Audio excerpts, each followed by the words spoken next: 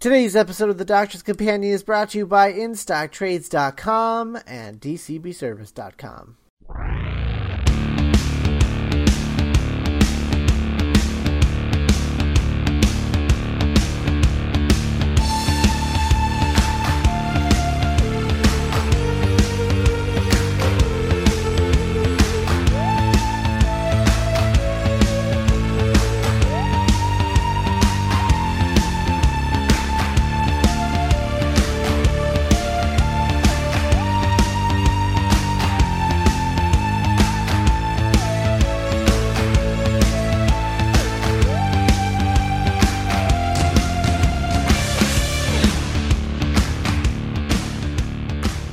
Hi, everybody, and welcome to another episode of The Doctor's Companion. I'm Scott Corelli. And I'm Matt Smith, but not that Matt Smith, and we are from MindRobber.net, the home site of MindRobber Productions, where we talk about all of the things on podcasts. We talk about Doctor Who on this podcast, The Doctor's Companion, and we talked about everything that isn't Doctor Who, and sometimes Doctor Who, on the Mind Robbers, which is our flagship, mothership, big ship podcast. If you like our shows, we kind of ask that you review them. I mean, if you're 015 Slappy 015, I half-heartedly encourage you to leave a review. But if you're people like Jacob1033 and Trenton Smith, yeah, people like you guys should leave reviews all the time because they were nice and they made me smile. 015 Slappy 015, not so much. Not so much. I mean, I like that you think I'm an expert of the classic series, but, you know, I also am not a child. So... There we go. I didn't read the review back, but I hope that's what he said. Anyways, so yeah, that's us. If you have any questions about Doctor Who or want to bring up a Doctor Who topic that we'll answer on the show, email them to us, podcast@mindrobber.net, or start a discussion on the website, which you should do because you watch this, because both of these are really good and they're on Netflix and you really have no excuse. It'll be on the website, mindrobber.net. This post, leave a comment, tell us what you thought. It's all good. So yeah, this week we're talking about the Pyramids of Mars. We'll start off with that, and then we'll go into Time of Angels, Flesh and Stone, which is our continue of the Series 5 rewatch. Stuff to look forward to on the other side of the break. But first, I guess we should talk about the Pyramids of Mars. Yeah, so this is really good.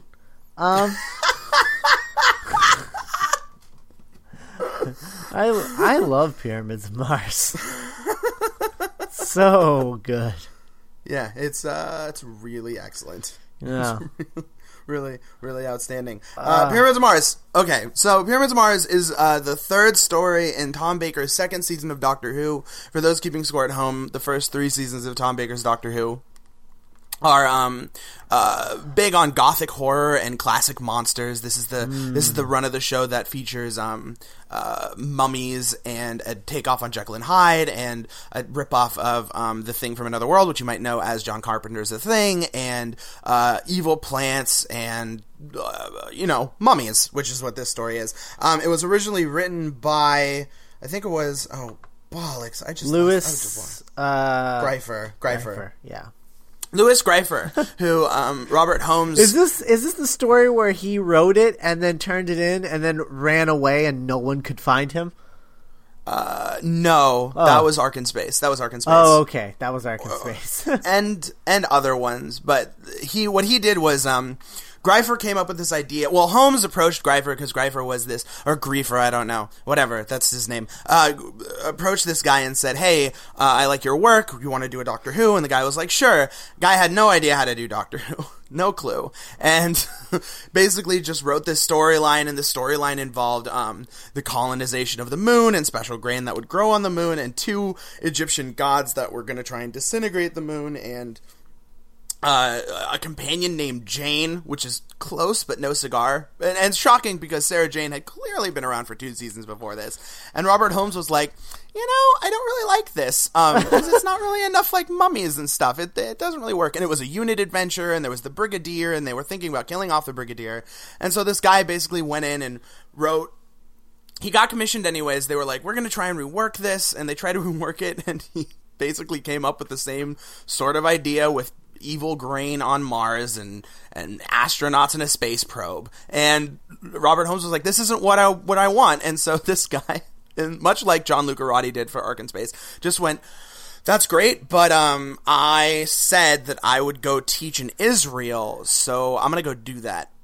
And so he runs off to Israel, handing Robert Holmes a script that Robert Holmes straight up does not like, called The Pyramids of Mars. And Robert Holmes, after about 5 months, realizes that he's not going to make any headway, scraps just about everything from the original idea, keeps the idea of mummies, which he was really into, mummies and a space god, but he removed one of them, removed basically all of them except for the one evil one, set it in 1911, which he felt was a good send-up for classic monster movies, removed Unit, removed everything, and basically just turned this thing in.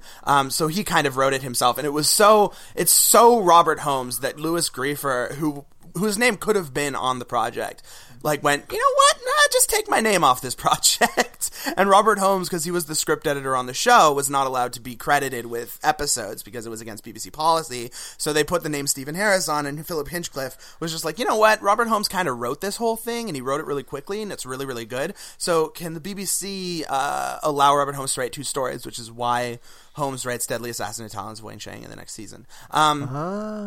Yes, and that's why he's like the sole writer on those. History making. Yes, it's kind of a thing, and it's also like a really popular story. It's one of those stories that it was an instant classic when it aired. It's still a classic today. It's like one of the most touted stories in this era, which, I mean, it's a super popular era, but this is one of the ones that really rises to the top. And watching it's not really that surprising, or not hard to see why. It's a hell of a story. It's so good. Like, this is one of those stories where, well, we'll talk about it in just a second.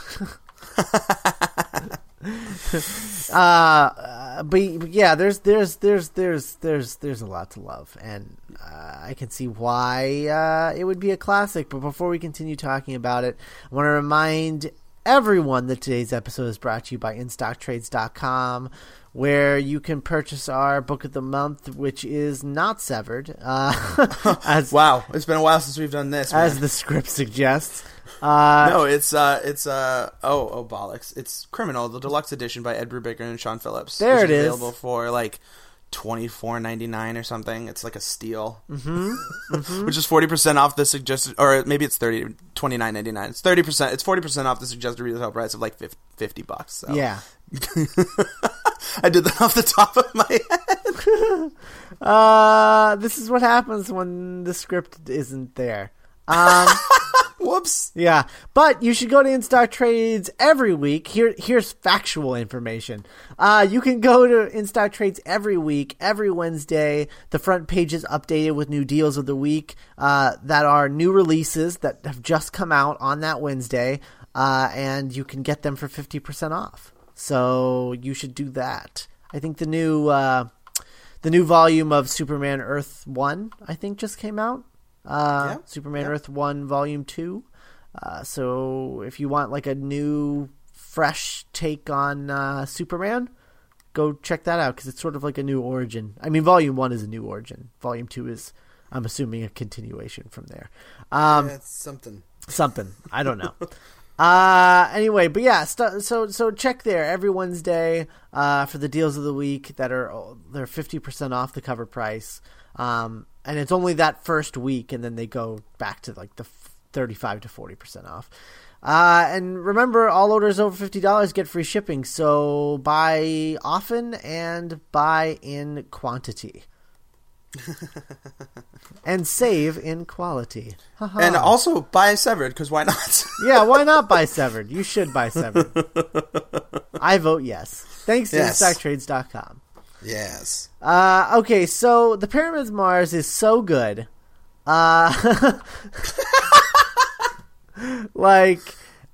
Here's the thing about Pyramids of Mars. It is... I could see someone watching this having only seen New Who and just being like, sort of like rolling their eyes and just be like, oh, okay, yeah, this is... It's cheesy, and I don't know what the hell these mummy things are supposed to be, because they don't look like mummies, and it's just it's old and dumb. But like, it's a thing where you kind of, this is like a perfect example of if you really pay attention and you really watch a classic Who story, a good classic Who story, you can see just how good it actually is. And you can look past the cheesy stuff. Like, there are stories, in fact, there are stories that take place 2 or 3 years after this one, where you can't really look past the poor production values. And the reason is because the story isn't any good either. So it's in the case of these, especially the Hinchcliffe Holmes era of Doctor Who, like, you watch this and you're just like, man, if this had a budget, people would be losing their minds over this story. Like, it's so good. I mean, you basically you have like a space god, and like you have that awesome first cliffhanger where you think, oh, the villain's showing up, and then it ends up being the like right hand man of the villain. Like, that is awesome. Oh yeah, that is such a good cliffhanger. Oh yeah, no, that is one of my favorite cliffhangers ever. And like, I remember watching this the first time and knowing that the Holmes sort of staple, where Holmes has this thing where he creates horrifically disfigured villains who are really omnipotent and trapped in a place, and they're trying to escape. It's the storyline to Deadly Assassin. It's the storyline to Talons of Weng-Chiang. It's the storyline to Time Warrior. And these villains will have proxies who are more human than they are, and they will be the avatar in the world. So when you watch it for the first time and you know about Robert Holmes, you look at Ibrahim Naheem and you go, oh, this guy's just the avatar, and here comes the big bad guy. And when Ibrahim Naheem is killed in the last minute of the first episode, I remember the first time I saw it, went, oh damn, oh no, like, I don't know where this is going at all. Like, it was so off-putting. Yeah, it's amazing. It's such an amazing cliffhanger. Oh, it's so good. It's so good. Not only is that great, but then you get to see Sarah Jane do her impersonation of a Pertwee face at the end of part 2. So awesome. So awesome. I remember I watched that and I'm just like, I know where she learned that from. Legacy. Yeah, no, and it's funny that you mentioned like the unit involvement in the earlier drafts, because they talk about unit at the beginning of the story. Yes, and they talk about like coming back to Earth to I guess visit or help out with something. Which I'm assuming was that the next story? Sort of, I guess. The idea is at the beginning of this episode they were called back to Earth by the Brigadier, and they were knocked off kilter by the rise of Sutekh, and knocked from the late 70s, early 80s into 1911, and that's the idea. So and that's the thing about where they are, is they're in this big, giant, old school mansion, which is actually the future home of Unit HQ. It's just this priory or home basically burns down at the end of the story is the birth of Unit HQ, which is what this story kind of dials into. But you don't need to know all that. Like, it's just like, that's one of those cool things where it easily slips under the cracks and you kind of don't notice. It's just something cool to point out. But yeah, no, I could gush all over this story. Like, and so I think we should. I think one of the things that I got to point out, first and foremost, not just Robert Holmes, because we won't have to talk about Robert Holmes, but I gotta throw a big shout out to Patty Russell, who's the director of this story.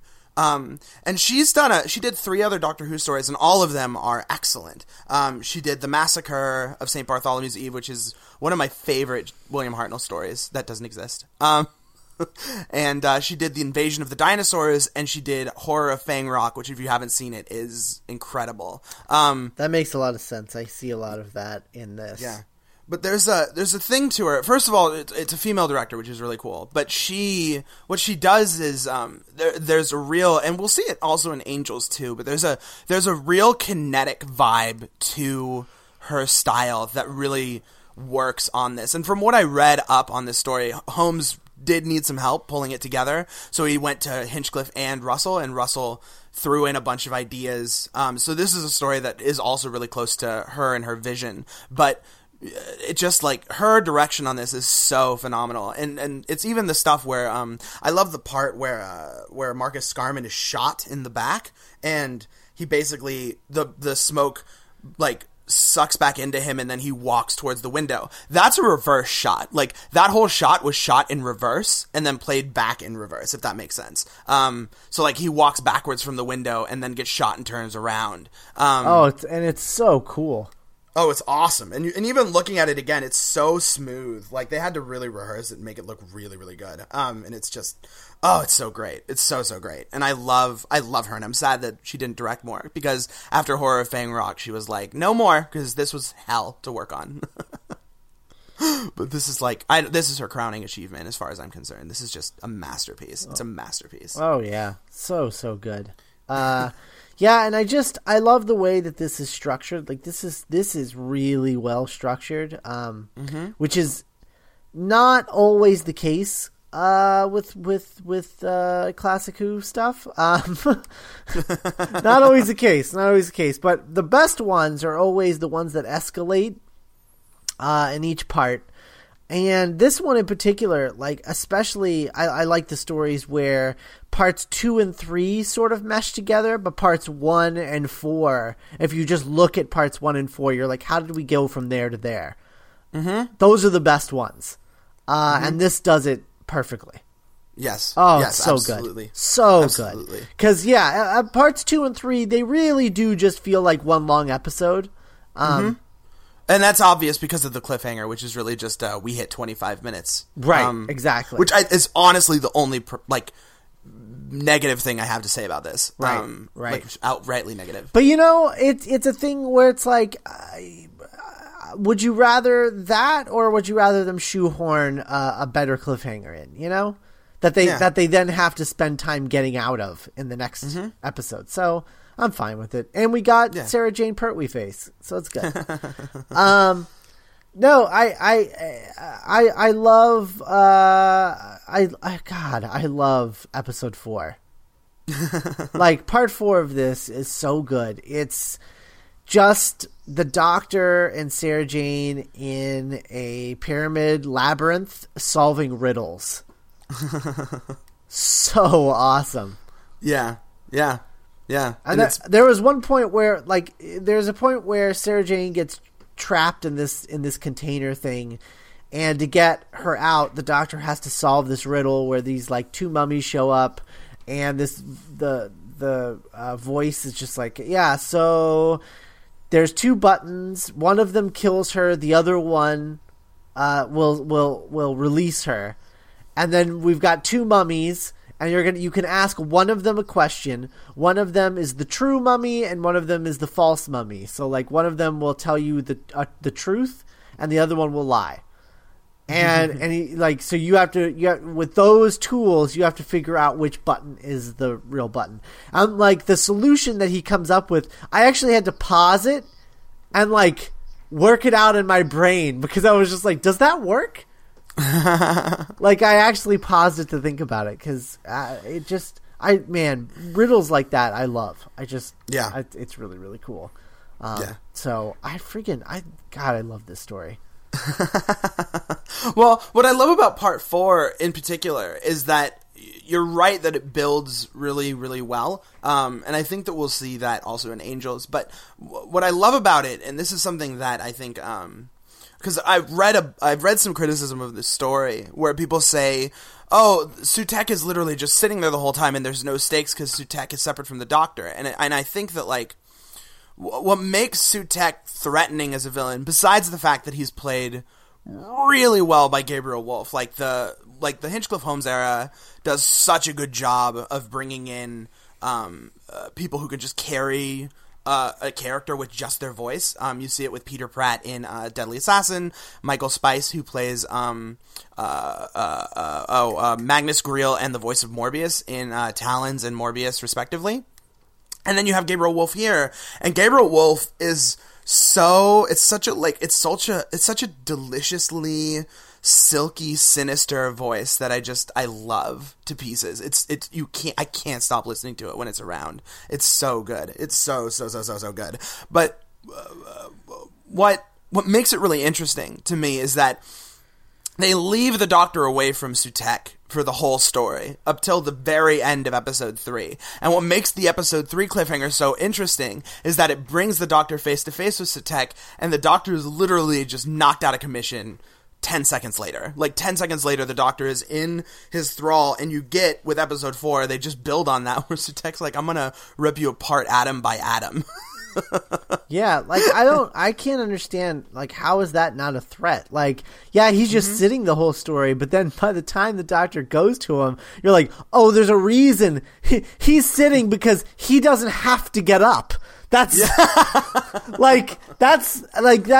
makes an awesome villain. Like, what idiot thinks that that's a problem? I don't. Yeah. And it's also, like, it keeps them away from capture-recapture, because the idea is that, like... that.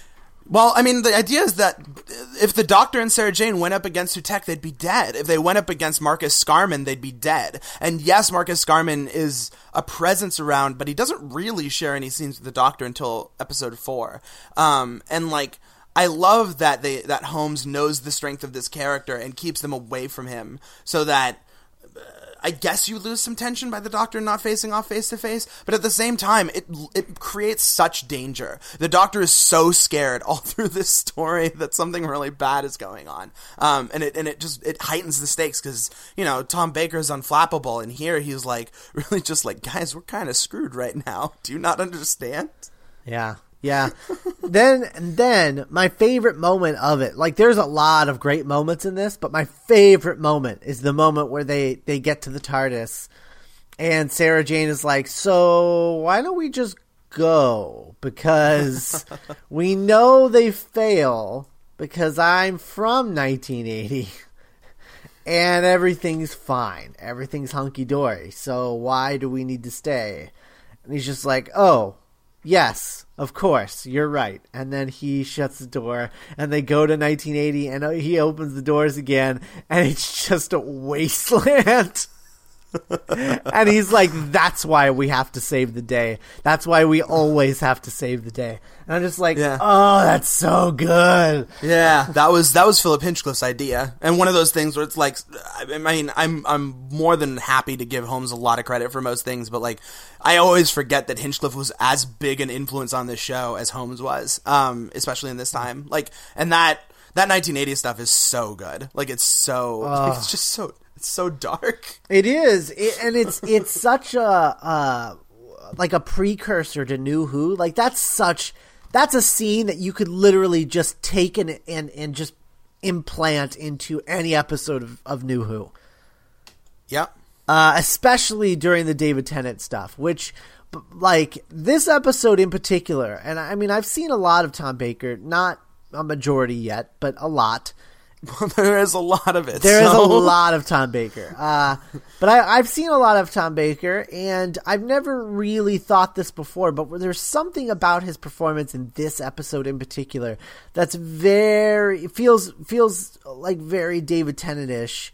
In a, you know, obviously, it seems like this was a favorite episode of David Tennant's, and he modeled his Doctor, his performance, off this episode a lot, because there's a lot in here where I was like, wow, that's a 10 mannerism, that's a 10 mannerism, that's something 10 would do.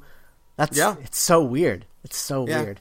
Yeah, and I think that it's also, like, it's not just Tom Baker, too. Is like, this is one of those stories where it's like, the Doctor is just acting like the Doctor. There's no person to it. Like, yeah, Tom Baker's very not sour, but there's a thing in his second season, this season that we're dealing with right now, season 13, where he is this he's this very snappy, very angry guy. He doesn't I mean, the first shot of this is incredible. The shot of, not the first shot of this, but the first shot of him, just him in the hat and coat in the TARDIS, slowly looking up, and the pullback is just so iconic. Like, it's so...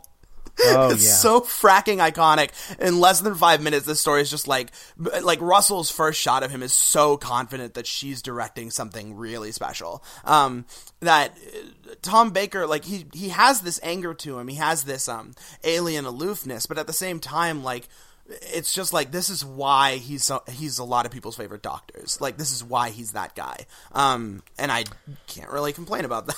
Yeah, no, I can see why how Tom Baker got so much mileage out of these first 3 seasons. Mm-hmm.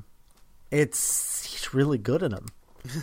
I mean, this is when his heart and his mind was completely in this role, which is not the case later on. Later on, he had a lot of alcohol in the role. But these early seasons, him and Sarah Jane especially, are just so good. They're really good. They're really, really, really good. And that's like, I mean, this is really one of the crowning gems of that. I think something else that I really need to mention, just because it's really weird, but also really cool, the house that they shoot at, because, when they're inside the halls, they're on sets in, at the BBC, but when they shot on location, the house that they shot at, I don't know if you saw, but it's, Mick Jagger's house. At the time that they were shooting this, this house belonged to Mick Jagger. He wasn't around while they were shooting it. His parents were living in the house, but this is his house that they're shooting at. So Mick Jagger, that's how much money Mick Jagger has. Wow. Yeah. Back in the mid-70s. That's nutty. Yeah, it's kind of awesome. But I mean, everything about this, like the organ music, like I traditionally don't like organ music. Anytime Robert Holmes wants to put organ music in a story, it is so good.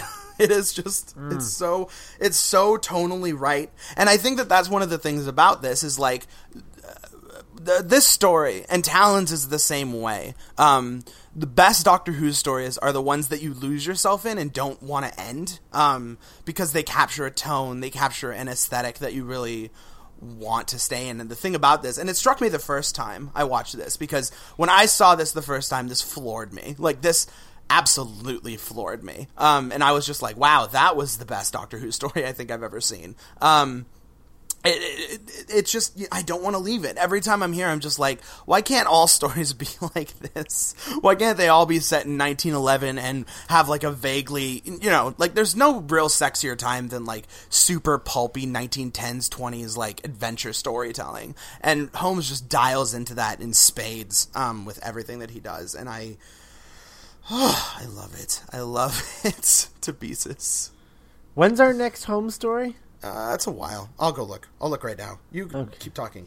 Yeah, it just there's nothing quite like a good home story. Like I know that we're not watching Caves until the end. I think next year, because Caves is our last episode of this podcast, and whenever we get to it, like 5 years from now.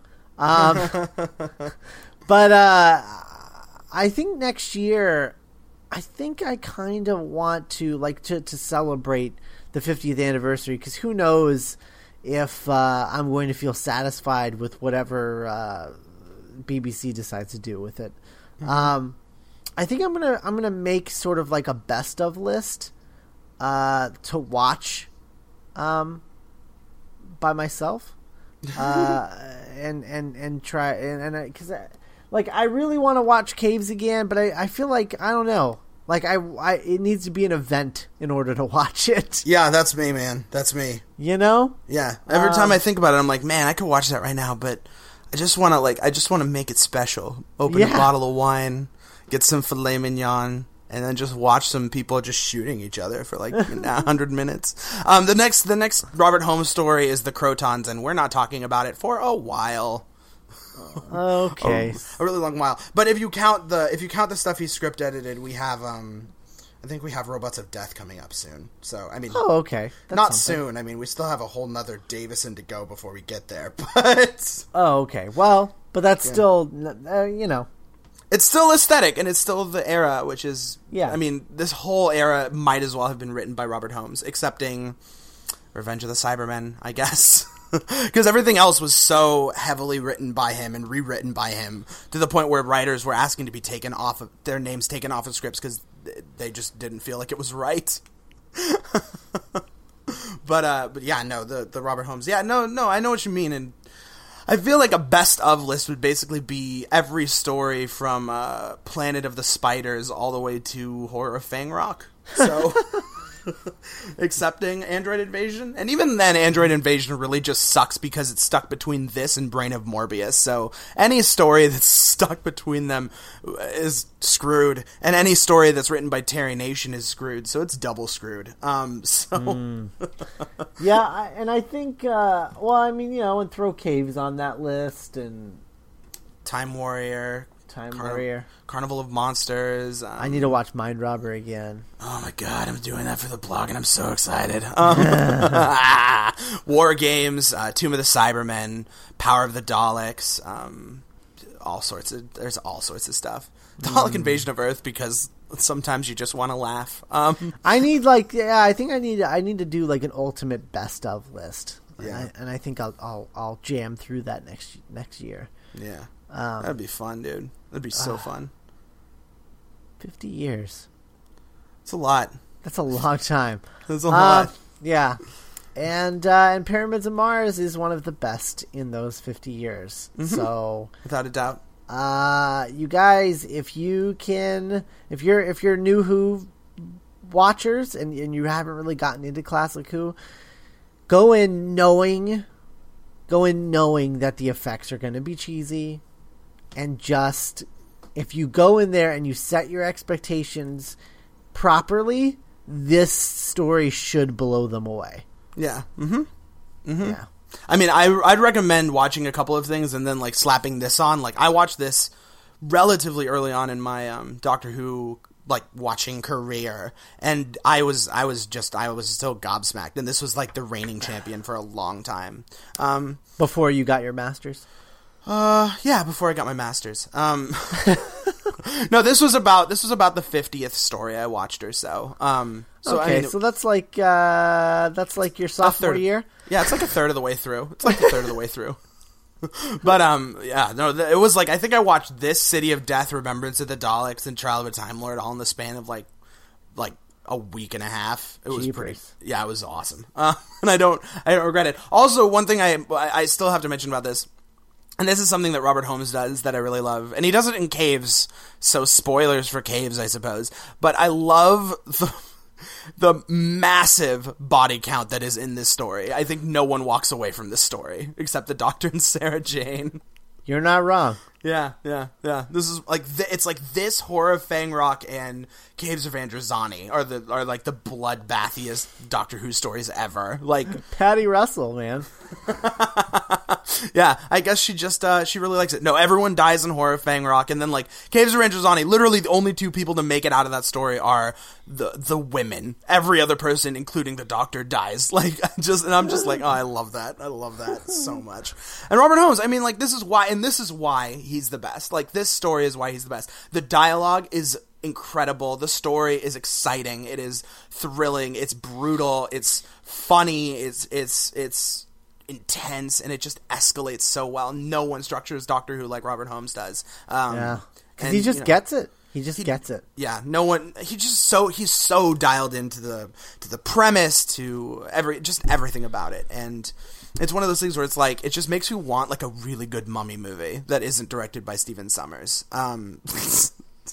Well, we are getting another Mummy movie. I know. Well, bring it.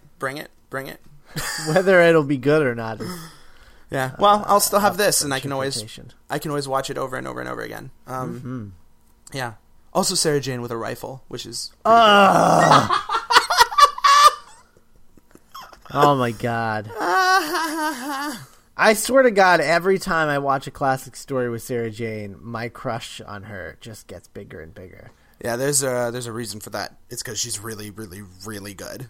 Oh my god, she's so good. Yeah. And even her in the solution at the end of this, when she's like, I mean, not even. I just guess I want to just talk about the solution, but no, she's really good in all of this. Like, just everything. Like when she walks out in the Victoria dress, when she's being just a great companion, like a great companion. Liz Sladen is so good, so good. Yeah, so good. And I love the solution, which is like, and that's what I love about the 4th episode is that the Doctor is losing for the whole 4th episode. He is taken captive by Sutekh. He is essentially killed and then brought back, and then behind him, then the Eye of Horus is destroyed, and the Doctor has to race back to the TARDIS. And the only reason he boots Sutekh is because he races the TARDIS and can make it back to Earth faster than a radio wave can, which is such an incredibly clever, elegant solution to a very difficult problem. That I love it. I love it so much. It's just great. And I forgot how much I loved it. I just love it. Love it. Excellent. So excellent. All right, so we're going to talk about Time of Angels, Flesh and Stone in just a second. Before we do, I want to remind you that today's episode is brought to you by DCBService.com. DCBS is the site that lets you order all your monthly comic book statues, action figures, anything you can get at your local comic book shop. You can pre-order from DCBService.com. This month, the new Marvel Now bundle. I think it's I forget how many titles it is this month, but it's a lot. It's basically every Marvel relaunch book. It is 29 issues. Wow. 29 books. 29 Marvel comics for $52.35, which is 50% off the retail price. If you bought all of those at cover price from your local comic book shop, they would be $104.71. Wow. So you're paying half that. So that's exciting. Also, there's a new book coming from Dark Horse. It's called Star Wars. Say what? Yeah, and for those of you who are just like, so a Star Wars comic, there's lots of those. There are, but there has never, ever been a Star Wars comic book that was just called Star Wars. This is just Star Wars, #1, and it's a continuation of the original series, and, you know, it may or may not end up being a bridge from Return of the Jedi to whatever Episode 7 ends up being. Which, by the way, if you want to hear us talk about that and our thoughts on that whole Disney LucasArts buyout Star Wars Episode 7 thing, tune in to the Mind Robbers, this next episode of the Mind Robbers, because we're going to talk about it there. Yeah. Also, Absolute Blackest Night. Oh. That's a thing that's happening, apparently. Yeah, so if you liked Blackest Night, feel free. You like Blackest Night, yeah. It's a big, absolute hardcover, oversized hardcover in a slipcase. Retail price of it is $99.99, but you can pre-order it from DCB Service at $49.99, which, based solely on all of the stuff that you get in it, because it's not just the Blackest Night stuff. Like, I don't think it's just the Blackest Night miniseries. I think it's Green Lantern and Green Lantern Corps as well. Wow. So that's big. Yeah, sounds like, man. It's a lot of stuff. So that's a lot of stuff for $100, let alone 50. So go check out that stuff. Lots of stuff to try out and get from DCBService.com. So go pre-order it and check it out. Check it out. Yes. Check it out. All right, so continuing our Series 5 rewatch, we bring you episodes 4 and 5 of Series 5, Time of Angels and Flesh and Stone, the Angel two-parter from Series 5. Also, the Return of River Song, which is the first thing that I want to talk about. After we talk about how, because it's kind of complainy, so I'll save that. Because people hear us hate on Moffat enough. So this story is really good, like really good. and it makes me miss this Moffat. I don't know where he went. I don't know where he went. It's funny. I thought the same exact thing. I was like, where is this guy? What happened, man? I have no idea. Well, I think it's a couple of things. The first thing, well, I guess you wanted to save River Song, right? I heard that right? Yeah. Okay, we'll save River Song. The first thing I'll notice about this is that this is absolutely a 2-part story of Doctor Who, and if Moffat had made this a 1-part story, it would be Asylum of the Daleks. Like, that's exactly what it would be, and it would be not as good. It would be not as good. Because that's the thing, man. The Asylum of the Daleks, great concept. Really crushed the execution. In that, like, literally crushed. Like, if it had time to breathe, that would have been a phenomenal 2-part opener. Yeah, but instead it got crushed because he turned it into a 1-parter, and it's just And you didn't get enough time to do stuff with it. Like, the thing about this is that, yes, I think it could move faster a little bit, because when you play it back in your head, not as much happens in it as I think you think happens. You know what I mean? I mean, it's a very simple story. More than not, it's a very simple story. The Doctor and his companions crash on a planet, join up with some Marines, and infiltrate a cavern and then a spaceship. That's the whole episode. But what makes it work is that Moffat really puts a lot of time into letting moments breathe, into letting sequences lie, into getting just cool stuff happening. I mean, this the Amy Pond TV sequence with the angel coming out of the TV cut. It's cut. Like in a 1-part version of this, that is gone. It's completely gone. And it's so good. Oh, it's arguably the best part of the first episode. It is arguably the best part of the first episode. And the first episode has so many good parts.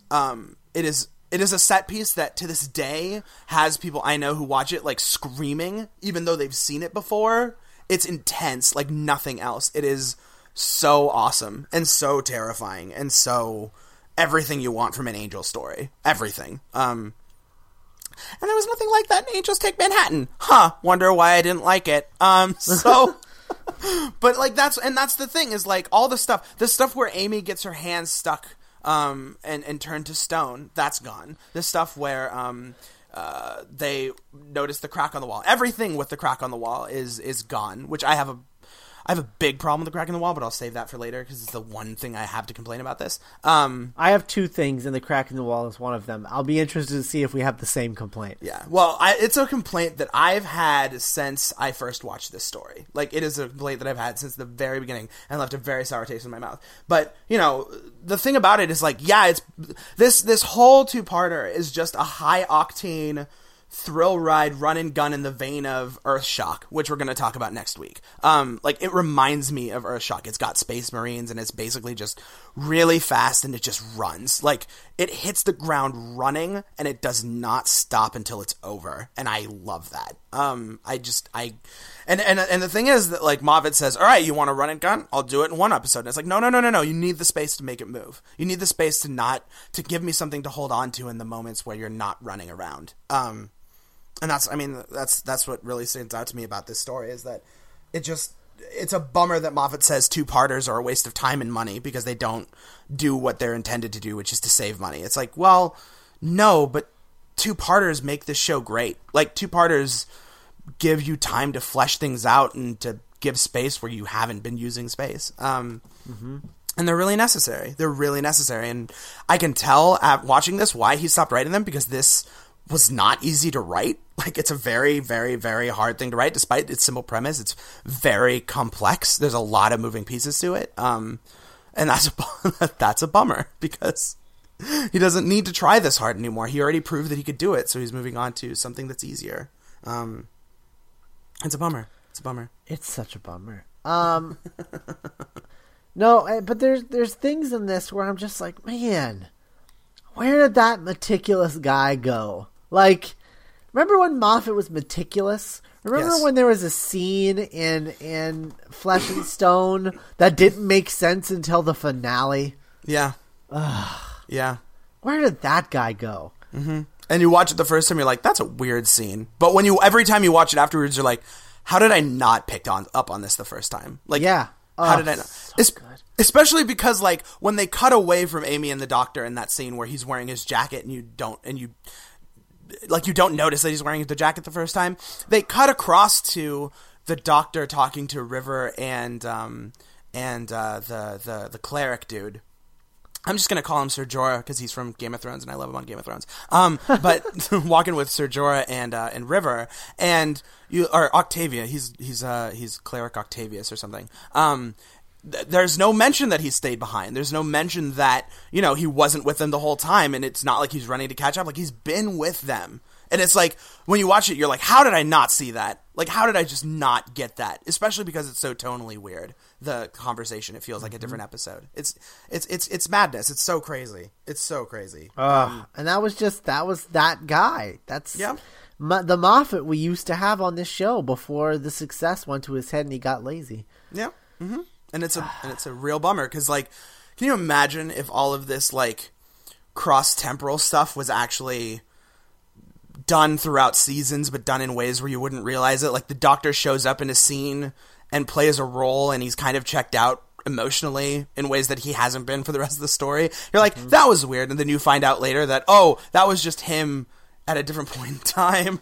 Like, just like you could do that. You could do that so it's not so easily, but you could do that so clearly. And like, I love that just speaks to the vision. Like, there is a vision for the show that goes beyond, let's just make it big and action-y, that I love about season 5. And that's what keeps me coming back to season 5, because there's such a vision here. There's such a vision of the future. There's a vision of tone. There's a vision of where we are, where we're going. And that's why season 5 holds up. Like, that's why we're finding that season 5 is it's still a really good season of Doctor Who. Because the competence is here. The competence is here. It's just not here later, which is the bummer. Yeah. Yeah. Yeah. Okay, so I want to talk about River Song because I think my problem with this is, and it's not a thing that I noticed when I watched it pre-season 6 and 7. My problem with River Song now, knowing everything that I know, is that I feel like Moffat had no idea that, like, what he wanted River to be at the end of series 4, and then he decided and made her a completely different character, which is weird and awkward and off-putting, and I don't like it. And it makes it so that it makes little to no sense that season 4 River is the way that she is. Yep. Because she's not this River. She's not cocky, over-the-top adventurer River. And I don't understand. I can't reconcile the two characters in my mind. And I know a lot of defenders will be like, oh, well, it hasn't happened yet. It's like, no, this was the second to last time that she saw the Doctor, was this time. Or third to last. This is tail end. This is very tail end. Very tail end. Because she knows not to kiss him, so it's tail end. Yes. So I don't know. Yeah. That's my problem. It's not so much a issue with, like, it's just an issue with weird continuity that I'm not, and not even like fact, like, where does this happen in her timeline? Like, not even that, because that's not as important to me as anything else. It's just like, she's not the same character. She's just not. Emotionally, psychologically, she's totally different than where she was. Based on, and I think that it did strike me the same way, like, when I watched this the first time. I mean, it's much more jarring now, especially if you go back and watch Silence in the Library, where she's much more mellow than she is here. She's really all over the place. I mean, and she still has good moments, like the part where Octavius turns to her and goes, "Do you trust him?" And she says, "I trust him." "Are you sure?" And she's like, "I absolutely trust him." Like, it's just like there's great moments in here. But I mean, even going beyond that, there is no indication here, none, that River Song is Amy Pond's daughter in a way where it's like that should be bubbling under the surface constantly. And I think that it's crazy. Like, fine, he didn't know. He should have, especially because Amy Pond was called Amy Pond because it was possible that she was the mother of River Song. Like, that was the purpose of the name. I can't. It's impossible to reconcile, and it's impossible to like when Amy's getting her brain fried by the angel, River is compassionate, but no more so compassionate than a friend would be. Not in the way like a daughter would be watching her mother essentially die from a brain tumor. And that's really shocking. Like, River should be despondent. Like, she should be like losing her fracking mind at what's going on. And it's unfortunate. It's so not unfortunate. to mention the whole confusion with the alternate timeline thing and how all that works, how all that like shakes together. I don't really get that.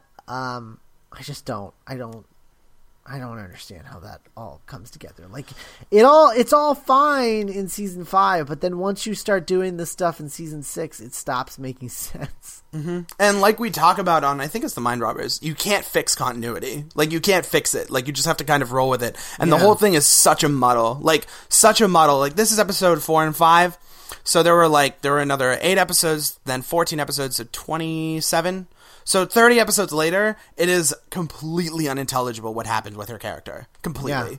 Because in Angels Take Manhattan, they mention, oh, the Doctor never exists, so I'm out of prison. It's like, but, she was in prison in this episode, and this is an older version of River, so I'm not really sure how that works, and... Or is that the older is that older than this? See, I don't understand. But if it is and then it's an alternate universe, I guess, and she visited an alternate universe now that doesn't I don't understand. My brain hurts. It really hurts. It hurts more than it needs to. And, like, because even then, like, they're really, like, the Doctor and River are really affectionate in Angels Take Manhattan. And if River is older, then she knows better than to tell the Doctor that they're married. And if she's younger, then she would be much more all over him and less... not in the storm cage or what have you. It doesn't make sense. And I mean, I know that's parsing continuity, but at the same time, because River's character is so completely tied to her continuity, there is nothing else to her character, as Moffat has clearly stated through what he has written through the rest of the story, or his stories. It just makes this whole thing just a real mess. And I think River is a perfect example. Like, a perfect example of a comparison like between something like Lost and this, where like the one thing that people complain about with Lost is like, there were all these questions and they didn't answer hardly any of them, BS. River is the case where, there are a lot of questions, but you didn't need to answer any of them because that's the whole point of her character. Mm-hmm. And maybe he should have just left them a mystery, because as soon as he tied up all of those loose ends, it's made continuity not make sense. But if he had just left it open, if we had just not seen the little girl regenerate into the black girl who regenerated into River, if we had just not seen that progression, we would have been fine, because we could have just said, River can regenerate, so that makes sense. So now we can have River, till the end of time, and it's fine, because we can say that this random woman is River and this random actress is River, and it's okay because we can reconcile it all in the mysterious continuity of River Song, and it's fine. But as soon as you show us every step in the continuity, there are no more holes, which makes it more confusing by answering the questions. Mm-hmm. Mm-hmm. And it's also, I mean, I'd push it even one step further, where it's like, if you make a character, and this is the problem with Lost versus this show, specifically, the reason that I love Lost is because Lost was more interested in the emotional realism, or not emotional realism, but the emotional reality of the people who were in that show. To the bitter end, it was all about those characters and what Damon Lindelof and Carlton Cuse thought those characters needed, and about how they were broken and needed fixing. The questions were not interesting to them, and they were interesting to other people, and then people hated the show because they never answered the questions. But like, and we say it time and time again, emotional core is what drives stories. It's what drives the narratives that we watch. Questions do not drive that. Stories that are around to answer questions are not stories. They are essays. They are message board answers. And the problem with River Song is that she starts out as this beautifully emotional character. And there's those moments of beautiful emotion.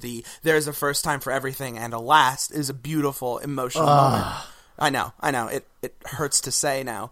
But once you make River Song into a checklist, which, I mean, I think I've said that before, where she becomes a checklist of continuity questions and answers that need answering, it's not even that you're answering them. You're literally stripping the character of her emotional core, because you're saying, this is what's important about this character. And it's like, no, what's important about this character is that she will forever be experiencing a man who is remembering less and less of her. That is insane. Like, that is so beautiful, and that is you can build a television series around that, let alone a couple seasons of a television series. Like, that is a movie. It is a series of novels. It is everything you could want. What you can't do is say, and here's her mother, and here's how she learned to fly the TARDIS, and this is when she got married, and this is how she got in the storm cage, and this is how she killed the doctor. None of those things are interesting. None of those things are the stuff that makes stories work.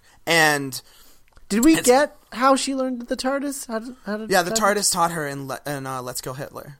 That was one of the it was a big day for River Song in Let's Kill Hitler. So like, God, I hate that. Well, that's the funny thing about this joke is, like, you can already see, like, you can almost watch, like, the slow car crash of her character because of all the things that Moffat throws into this episode. And I mean, it's hardly terrible. Like, I think that River Song, if you completely ignore what happens later, this is very enjoyable on its own in terms of River Song. But the problem is that you hear all the questions and now you know the answers, and you're just like, ugh. Every time you hear one of the questions, you're just like, ugh. Yeah. And it's almost like I wish that he had done the next time you're going to see me is the Pandorica, which gives us something to look forward to, rather than you're going to find out who I am very soon. Those are totally different things. One thing is an adventure that they're going to go on. The other is a question that needs answering. And the idea that this question needs answering speaks poorly to the focus of the show. Like, let's focus on having adventures and answering them ancillarily. And Big Finish is having that problem right now with a trilogy that they're doing. They're doing a trilogy that is set across 100 years, and each story takes place like in one day. Like, the first story takes place on one day, and the next story takes place 30 years later. And the problem with that is, when you do a story like that, you have to remember that your goal in telling a story is not to explain the mythology that you're dealing with. The idea is to deal with an emotion or a theme that you're dealing with. And it's a story that writers fall into all the time. It's why movies suck nowadays. But you have to be answering a thematic question rather than a plot question, because plot questions are uninteresting. And that's why this story at the very end fails to me, because of the cracks specifically. Because the cracks are a whole new problem that are unintelligible to the rest of the show. And it's really unfortunate. Yeah, okay, so the cracks in the wall. The crack is a problem for me, because in this episode, and it's not so much about the crack itself as it is about how the crack works, I guess, or how they set up the way that it works here. Which is that people walk into the crack, they disappear from existence, and no one remembers them except for Amy, because as the doctor explains, oh, well, you're a part of time travel now, so, like, you're outside of the crack, so you can remember people. It's fine. Until your boyfriend does it, and then you're going to forget him. What? Yeah, that's weird. How does that work? I don't know. We can talk about that later, I suppose, but I know what you mean. I know what but this is the I wouldn't have thought about it later if I hadn't heard the reasoning why she was remembering the soldiers here. Yeah, what? Especially because that becomes a real focus point in the finale. Yeah! Yeah! I don't know. Maybe when we get there, they'll explain it a little bit better. Because I remember that the doctor said... Maybe I remember the doctor giving a reason, but I don't remember completely. I don't know. Anyway, what's your problem with the crack? My problem with the cracks is that they are the easy solution to the fact that Moffat has no idea how to get rid of the Weeping Angels. And I know that, like, one of the things I like about the second part specifically, in retrospect, and I've always hated how Moffat got rid of the Weeping Angels. I think it's such a cop-out, especially because the solution in Blink is so clever. Like, they're all looking at each other's solution is wonderful. Looking at this, and they say it a bunch of times, which I think Moffat thinks is a way of allowing the viewer time to say that, oh, I knew that this was going to happen. But the idea that the Doctor saves the day by grabbing onto a rail just at the second that the gravity on the ship completely fails and all the angels tumble into the crack, I hate that solution. I think it's such a terrible solution because it's so easy and thematically irrelevant to everything else that we've been through. And I hate it. I think it's so ridiculous. Yeah, I can see that. And I've always hated that. I think that, I mean, I know that Moffat really went up a creek with this story, and like really, it almost makes the crack feel like an easy out for the rest of for this whole episode, because it is introduced in the second episode and becomes the solution to the problem. But I think that like it's something where I watched it the first time, I was like, really, that's your solution? Like that's your solution is there's an answer. There's just a collapse of gravity and the thing falls. Like it's so false to me. It feels so false to me, and I hate it. It's one of my least favorite things that Moffat's ever done. Just because I've watched it a number of times and I've never felt good about it in my life. It sort of I don't know. Like there's got to be a better way to have done that. I don't know. Yeah, no, I'm sure there is. It's just like you can almost tell that Moffat's really burnt out by the time he gets to the end. Like you can kind of tell that he is.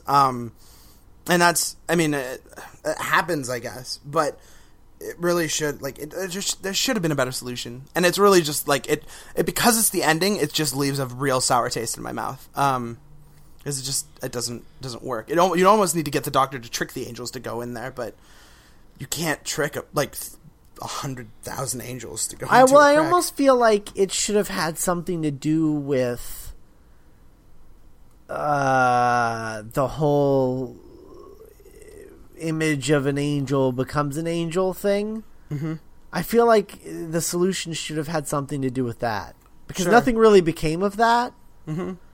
And then the ending came out of nowhere. So I feel like to reconcile the whole thing, that the ending, I don't know what it would have been, but yeah, I feel like it should have involved that in some way. Mm-hmm.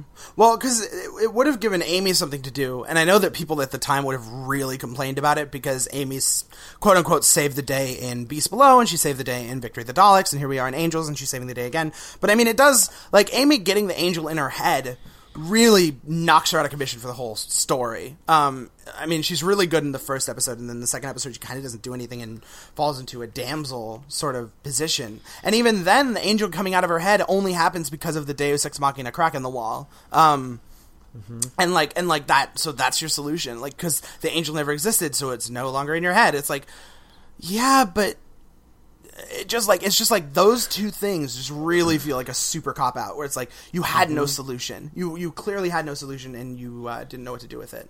That's a bummer. Like, it's a real bummer. I think that it would have been really cool if they somehow had figured out a way to make Amy like part angel or something, but you know, none of that. Also, I don't like that we get to see the angels move. That's a little thing. Yeah, I'm on the same boat with you there. Because what makes the angels scary is that you never see them move. Well, we shouldn't see them move. Like, they only move when you're not looking at them. I'm looking at them. Mm-hmm. So I shouldn't be watching them move. And like, but you're not there. Yeah, no, but I am. I'm the audience. I am the camera. Yeah. It just, I don't know. It bugs me. It's funny because I can see it working on paper. Like, I see that Moffat writes it and he says, an angel is looking away from Amy, and then its head turns. Like, on paper, it works really well. Unfortunately, because the angels are so static and you never see them move, it just, it feels really false. I think that, like, I liked it the first time, I guess. I thought the first time was like, all right, interesting choice. But every time since then, it's like, shouldn't have done that. Mm-hmm. Shouldn't have. I also don't like it because it's not. It's a thing. Man, Moffat is really awful at this. It's answering a question I don't want the answer to. Like, by not knowing how an angel moved, I had it in my mind the way they moved, which is very, very quickly. But the whole thing is you don't see it. So when they move really slowly, it totally ruins it for me. Yeah. Totally ruins it. Yeah. And they're not as scary anymore. Now they're just like, Michael Myers or something. Yeah. Well, and I agree. I mean, the way that I see angels moving, like, to get into my headspace, I suppose, is that when I think of an angel moving, I think of just, like, hearing the flutter of wings and seeing something out of the corner of your eye and looking, and then it's moved. Like, which is, like, I mean, it's impossible to do that on television to make it effective because it's such an imaginative thing. I mean, I'm sure that someone could do it and I'd be like, yeah, okay, but, like, it's so much creepier in my head, especially considering Blink, you hear flapping. But it is not.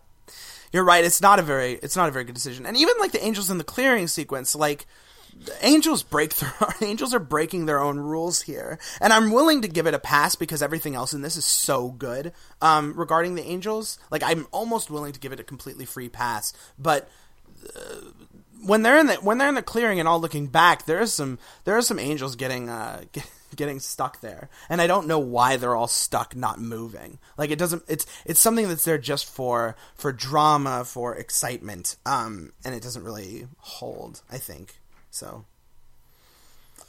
it's a bummer. That said, compare the angels here to the angels in Angels Take Manhattan. Moffat really does some cool stuff with the angels. No, he does, and I think the problem is that Blink is the introduction of the villain, so he can just do, like, the minimalist, creepy stuff with them. And then he was like, well, but what if the angels were low on power? What would that be like? And so they were really hungry, So, like, what would that be like? And so then we get this two-parter. And then with Angels Take Manhattan, it's just like, what if the angels were at full power and were just, regular? Gluttons. Yeah. Oh, and there were baby angels. What if there were those? Yeah, it's not as interesting. It's not as interesting. It's just that he ran out of interesting. Like, the Angels Take Manhattan is just like, it has turned the angels into the Daleks, and it's just another Dalek story. Yeah. We need someone like David Whittaker to come in and just, like, un-Terry Nation the angels, like, kind of to do something new and different with them, or Evil of the Daleks or something. Like, perfect. Here it is. Perfect example. Like, you're totally right. Stephen Moffat is the Terry Nation of the angels because Blink is like his Daleks, and Flesh and Stone Time of Angels is like his Dalek invasion of Earth, and then everything that he did after that sucked until somebody else did it. Well, I don't know. That means that Angels Take Manhattan is the chase, and I think that the chase is more fun than Angels Take Manhattan, even though it's a huge mess. That said, that means that going by that logic, Stephen Moffat's next Angel story is the Angels Master Plan, which I'm in for. I'm in for that. I'll see what that is. I'll see what that is. I'm in. 12 episodes long. It's a whole goddamn season of television, and it'll be. What if he leaves the show with his Angels master plan, and it's the last season, and it's just Angels all the time, and it's just like no. It not only is it Angels all the time, but you find out that his entire run was being masterminded by the Angels. The Angels are the Silence.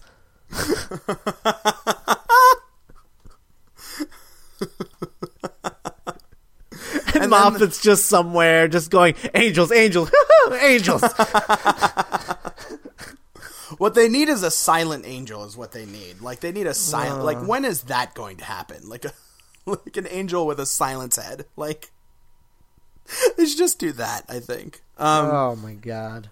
But no, I love all of the mythology stuff, and it's really, really well thought out. And it's not even the stuff with the with the tape. It's the stuff where it's like the image of an angel itself becomes itself an angel is a terrifying concept. And I think it's because who was it? Philip Sandifer, who is a guy who I really love. He has TARDIS Eruditorum. His entry on the Mind Robber actually talks about it very briefly, where he says, the thing about angels that makes them scary is that the image of an angel becomes itself an angel, which means that angels were actually born out of the imagination of people. Someone thought of an angel, kept the image, and became an angel, and that is the birth. That is how angels were birthed. Like, which is the most crazy idea. Yeah. See, that's what it should have... Oh, man. That's how it should have ended or something. I don't know. Like, no. I just... Yeah, no, it's got its problems. That makes the ending frustrating. Yeah, and with good reason. I think it should. But, like, all the stuff like this, I mean, I think that Blink is scary. This is scarier, honestly. And not just the tape sequence, but the sequence when they're in the caves, the stuff with the two-headed statues, where, like, once you remember what the that they're supposed to be two-headed statues, you go, oh my god, they're idiots. And that Moffat is dropping the science all the time, where they mention two heads so many times while you're looking at a statue. Like, and it's one of those things where it's like, you don't notice it. It's why Moffat can be so good at this sort of mystery storytelling. This idea that you don't question the statue because the way the statue looks is how statues are supposed to look. Like, that's so brilliant. Like, that's so smart. So when the doctor sees that they don't have two heads, it takes you a minute to catch on because you don't see anything wrong with the statue. It's got one head. It's supposed to have one head. And that's so brilliant. That's so brilliant. And I love that. I love the chase through the corridors, and I love the cliffhanger. I think the cliffhanger is so phenomenally well built too, to the point where I was like screaming at the television this time, where I saw that, where he just fires the gunshot, the source of light explodes, and you're just like, no! Like, I screamed the first time, I screamed this time, and I've seen it like 4 times between then. It's such a phenomenal cliffhanger. What kills me, though, about that cliffhanger is single-handedly responsible for a lot of Doctor Who fans who quit at David Tennant because they saw the trailer for Series 5 and they're like, the Doctor doesn't use guns. And I'm like, I've got a Centauran hunt that begs to differ.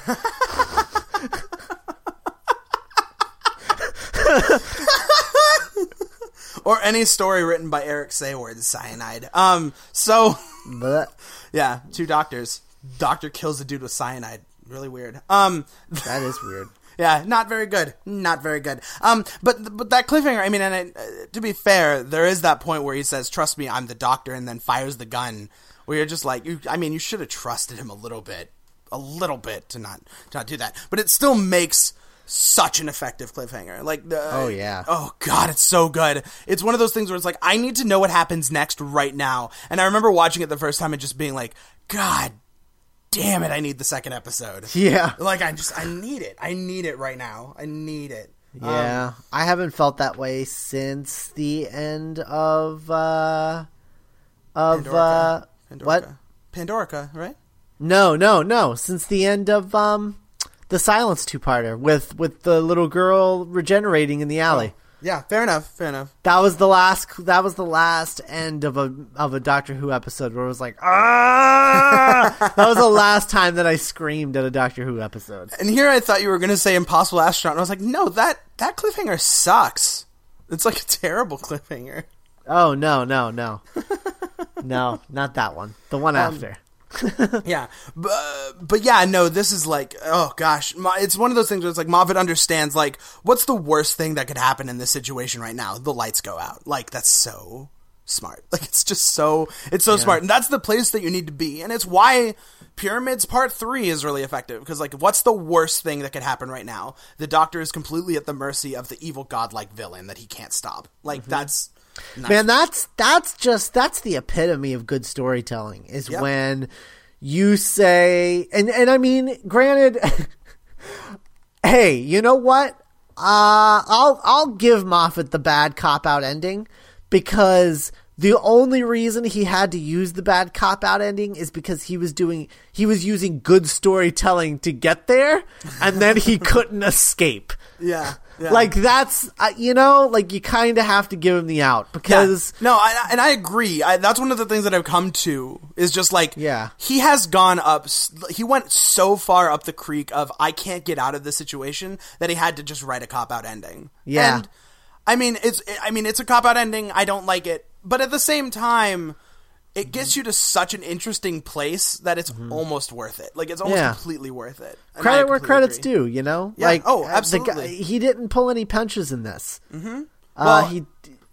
What? Yeah. No, I was gonna talk about something else. Go. Oh. Yeah. No, he didn't pull any punches in this. And that's good storytelling. Like, I love when a writer gets to a situation and then is just like... Okay, so what is the worst possible thing that could happen? We're gonna do that. Yeah. And that's good storytelling. That's what you gotta do. Yep. That's what you gotta do, because that's how you surprise people, because no one ever expects the worst thing. Yeah. And look at all of the Davies cliffhangers, and even Pandora Opens for that matter. Utopia. Utopia. What's the cliffhanger to Utopia? The Master has stolen the TARDIS. The Doctor, Jack, and Martha are stuck at the end of the universe with a whole bunch of mutants about to come in and eat them alive. There's no out. Awesome. What's the ending to Sound of Drums? The Doctor has been turned into an old man. He is completely at the mercy of the Master, and the Master has just exterminated 1/10 of the Earth's population. Martha Jones is on her own. Jack is in custody. Crap. Doomsday. What's, like, Army of Ghosts. The Cybermen have completely taken over the world, and now there's 4 Daleks on the loose. Yeah. Like, no, it is always worst possible case scenario. Yep. That's good storytelling. Yep. It's always surprising. That's the secret to surprising your audience. Do the worst thing possible, because I guarantee you we're not expecting whatever the worst thing is. Yep, absolutely not. And that's like when I start like constructing stuff, when I think about writing Doctor Who, it's like, what is the worst thing I could possibly do in a story? Oh, at the end of episode 1, you set off a nuclear bomb. Yeah. Like, and that's the thing. That's like, that makes you, it's so invigorating. It's so invigorating because, like, it's not the cliffhanger you expect. And I mean, for those not knowing what we're talking about Big Finish's Protect and Survive, which came out a couple months ago. And if you haven't listened to it, you really should. But it's just like the end of part 1, Hex, Ace, and 2 random civilians are trapped in the basement of a house that is within the proximity of a nuclear weapon, and the nuclear weapon goes off. And it's just like, oh, I wasn't expecting that to happen. Yeah. Oh, it's awesome. Yeah, it's great. And that's why I love the Angel cliffhanger, is just because it's like, and it's fist pumpy and oh crap at the same time. The Doctor's speech at the end is so wonderful. Like, it's so good. That's the other thing I wanted to talk about. The Doctor. Yes. How about let's talk about him? Because this is my Doctor right here. Oh, yeah. Dude, I don't think I'd realized how much Matt Smith had changed until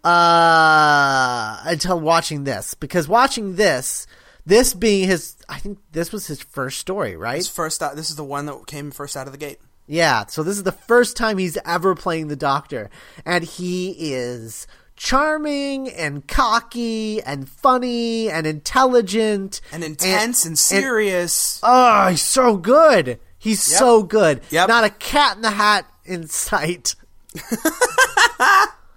No quips about horses being transgender. None of that. Ugh. Like, none of that. And I think that that's the thing, and like that's why I really like that these are paired together, because, you know, Matt Smith is a doctor who's really, I've kind of fallen from grace from both of us, and Tom Baker is a doctor who has never, I mean, I've come around to him, but he's never been my favorite doctor. Like, these are two remarkable showings for two doctors who I think have some very weaker sides. And like, this is so, it's not just that he's the 11th Doctor, it's just like he is the Doctor here. Like, he is manic, he is intense. The one of my favorite moments in this is completely understated, but the moment where he's trying to figure out what the hell is going on with Amy, and he says there's an angel in his mind, and he gasps and puts his hands over his face, is remarkable. It is so remarkable and so beautiful in a way where it's like you're seeing this guy get really scared, and he just escaped from a room full of angels. Like, that, it's beautiful. It's so beautiful. It's so good. And it's funny too, because it's a thing where you watch this and you can tell the stuff that that Moffat gravitated toward, and what Moffat realized audiences were gravitating toward. I think this is a perfect example of don't give the audience what they want, because they are wrong always. Yes. Yeah. But it's a thing where it's like, okay, you watch this episode, and really the majority of season 5, and you can see all of the things that Moffat was interested in the Doctor. And then in between series 5 and series 6 is when he found out what audiences really gravitated toward, what they couldn't shut up about, which was all the funny stuff. Mm-hmm. Because people talk about things that are funny, Moffat. That's just a thing that happens. People like to laugh, guys. I don't know if you know that, but it's pretty great. Yeah, it doesn't mean you have to give them a comedy show. Mm-hmm. But anyway, so he turned Doctor Who into a comedy show. And as a result, so did all of the other doctors, or all the other writers of Doctor Who. But except one. One writer was interested in the other stuff. And when he wrote his episode, he wrote this Doctor. And that was Neil Gaiman. Yep. And that guy knows what he's doing. Yep. There's a reason why he wrote that Doctor. Mm-hmm. He wrote the Matt Smith, the Doctor that is in this episode, not the Cat in the Hat Doctor. Yes. Which is what makes that episode so good. Yes. And like, it's even the stuff where it's like, I mean, I don't think I was going to mention this, but why not? Because we're talking about it. The death of Octavian is a brilliant scene. Like, it's a brilliant scene. Because you can see that the Doctor's getting his heart ripped out when he is talking to that angel, just like, let him go. Like, you don't want to do, like, it's such a perfect delivery. Like, it's so confident, and it's so swagger, and yet he's pleading. Like, it's doing so many different things at once. It is, it's so good. It's so good. And like, God damn it, I love this. I love this so much. Yeah. It's such a great use of Doctor. It's a great use of Amy Pond. I was actually in a Twitter conversation with Phil Sandifer the other day. We were talking about Amy Pond and the series, and he was like, you know what, it's really funny because Karen Gillan wasn't trying. And I was like, I don't know if she was doing that. Watching this, Karen Gillan really wasn't trying in Series 7. She wasn't. She is so good here. Like, she is so good here. Well, because she realized that she didn't have to anymore. Sure.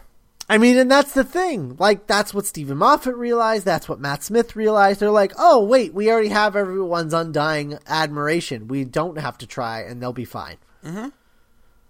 Mm-hmm. But they give her, like, it's not just Karen Gillan. You're right. It is Stephen Moffat. Like, Stephen Moffat, the scene at the end is such a bizarre scene, but it works so well. And I don't know why. Like, that scene should not work at all. But it works because she's so perfect in that scene. The scene in the flirting in the bed and stuff. Like, yeah. Yeah, it's so good, and it's so charming, and it's so complicated. Like, looking at Amy all through this, you can tell that she's very conflicted about stuff. You can tell that she's wrestling with a lot of stuff on her mind. And when was Amy wrestling in series 6 and 7? She wasn't. And that's That's a problem. Like, you got to push your characters. You got to get them to interesting places, and that's why. Like, that's why.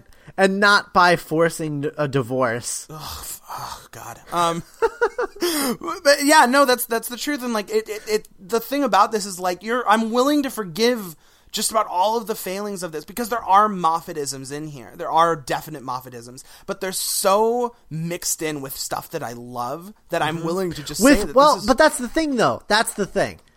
They're all Moffatisms. Yes. The whole thing is Moffatisms. It's just that people gravitate toward the stuff that's really easy for him to get lazy with. Sure. Yeah. Yeah. And we lost all the good Moffatisms, and we were stuck with all the lazy ones. Mm-hmm. And that's the unfortunate thing, because like, I mean, I said this before. The day that I watched Caves of Androzani, and I know I'm putting it on a pedestal for those who haven't seen it. Well, watch it. Or save it. or save it. I watched Caves of Androzani, and I was so satisfied by it. I was emotionally wrecked and devastated, and I was just like, I don't know what to do with my life. I don't know what to watch. And I put this on. I was with my ex, and I put this on the TV, and we just watched it. And I was just lost in this story. And for this to follow up Caves of Androzani, and for me to enjoy this story as much as I enjoyed Caves of Androzani, is probably the highest praise I can possibly give anything. And that's down to the writing. It's down to the fact that this is remarkably expensive as an episode. It's so expensive. But it's one of those things where it's like with Pyramids of Mars, like, I just lose myself in the aesthetics of it. The cave diving, the beaches, the forest, the spaceship, all of those things are so wonderfully realized that I lose myself in them. I just lose myself in it, and it's such an excellent story. Even a church museum, like, I know it's clearly a church. Okay, that museum is clearly a church. It still looks awesome because I've never seen it before. It's just great, and that's the thing about this whole story is like, it's just really, really great. It's really, really, really great. I can't speak to that enough. Like, I can't tell you how much I love this story. It's easily in the pantheon of New Who. It's easily the stuff that I find myself coming back to time and time and time again. And it's really, really great. It's just a bummer that Moffat took all the wrong lessons from this, like the Moffat opening. Because the Moffat opening works really, really well here. It doesn't work anywhere else as well as it works here. But yeah, I love this story. I love it to pieces so much. Yeah. So much. This was good stuff. All right, well, next week... Oh, man, guys, don't you hate how much we hate Doctor Who? Don't you hate that? It's the worst. I'm sorry we sounded like children just then when we were talking about the Moffat era. And man, how much do I hate Stephen Moffat? How much do I hate that guy? For no reason that I can form into words that are good enough for the audience that I'm talking to. Yeah, never mind that I definitely just called this story one of the best Doctor Who stories ever.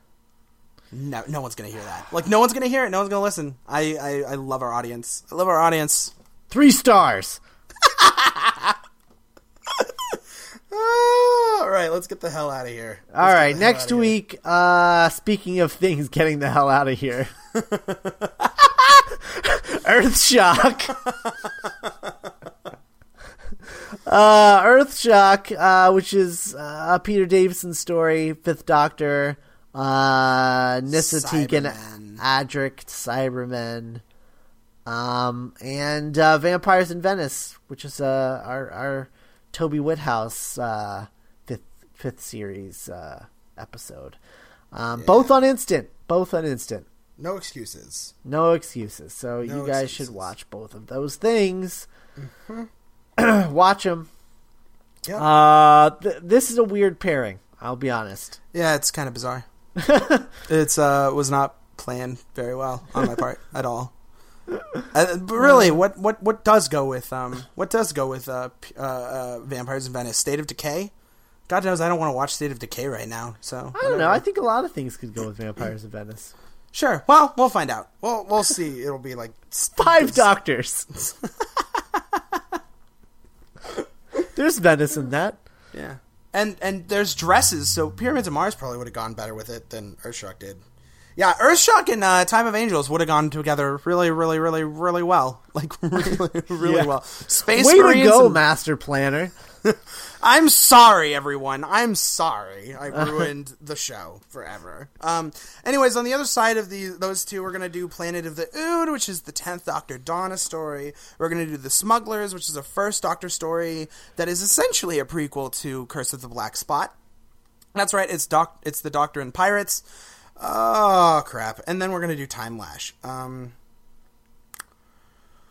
I'll just say screw Time Lash right now. Like, that is a nightmare. You're going to... Oh, man. Scott, you're going to watch that, and you're going to come up and be like, what the hell is this? It's going to be so mad.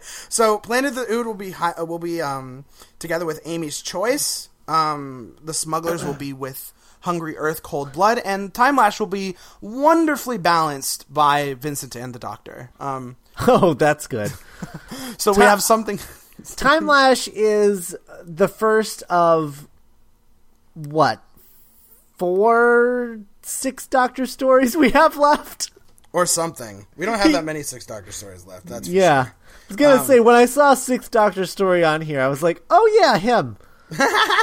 Because we did Trial of the Time Lord, and there went half of his stories. Yeah, I'm looking at it. We have six Doctor stories left. 1 is okay. 1 is quite good, but not a 6 Doctor story, and the rest are rubbish. So, something to look forward to, everyone. Oh, good. Oh, joy. Every time we do a 6 Doctor story. Now I just want to go listen to some Colin Baker or something. That's what I want to do. Anyway, Scott, where can people find you on the internet? Twitter.com/Scott Corelli, Twitter.com/Scott Commentary, where I live tweet things sometimes.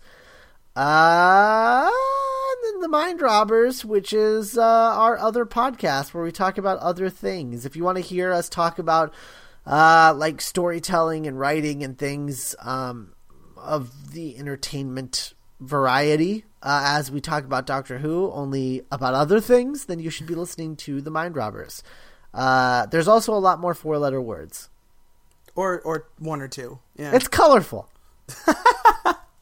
And language. Yeah, it's colorful language. Matt, where can people find you? You can find me on Twitter, twitter.com/Gungadin. You can also find me at my alternate Twitter account, twitter.com/GDCommentary, where I throw up thoughts on things I'm watching or whatever. Also, my blog, classicalgallifrey.blogspot.com. We're a little backlogged right now, but I should have a bunch of stuff coming up through the pipeline really soon. I'm almost to my victory lap. I'm actually I have the Mind Robber that I'm doing next. I have to release the Sunmakers and Edge of Destruction, but I have the Mind Robber coming up. The Mind Robber is actually the last regular story that I'm covering. I only have 7 more, and then that's 1 from each Doctor that I've specifically set aside so that I can end off strong, which is really nice. So something to look forward to, guys and everyone. Good stuff. And how? Woo! All right. We'll see you next week with Earthshock and Vampires in Venice, Space Marines, and stuff. Bye, guys.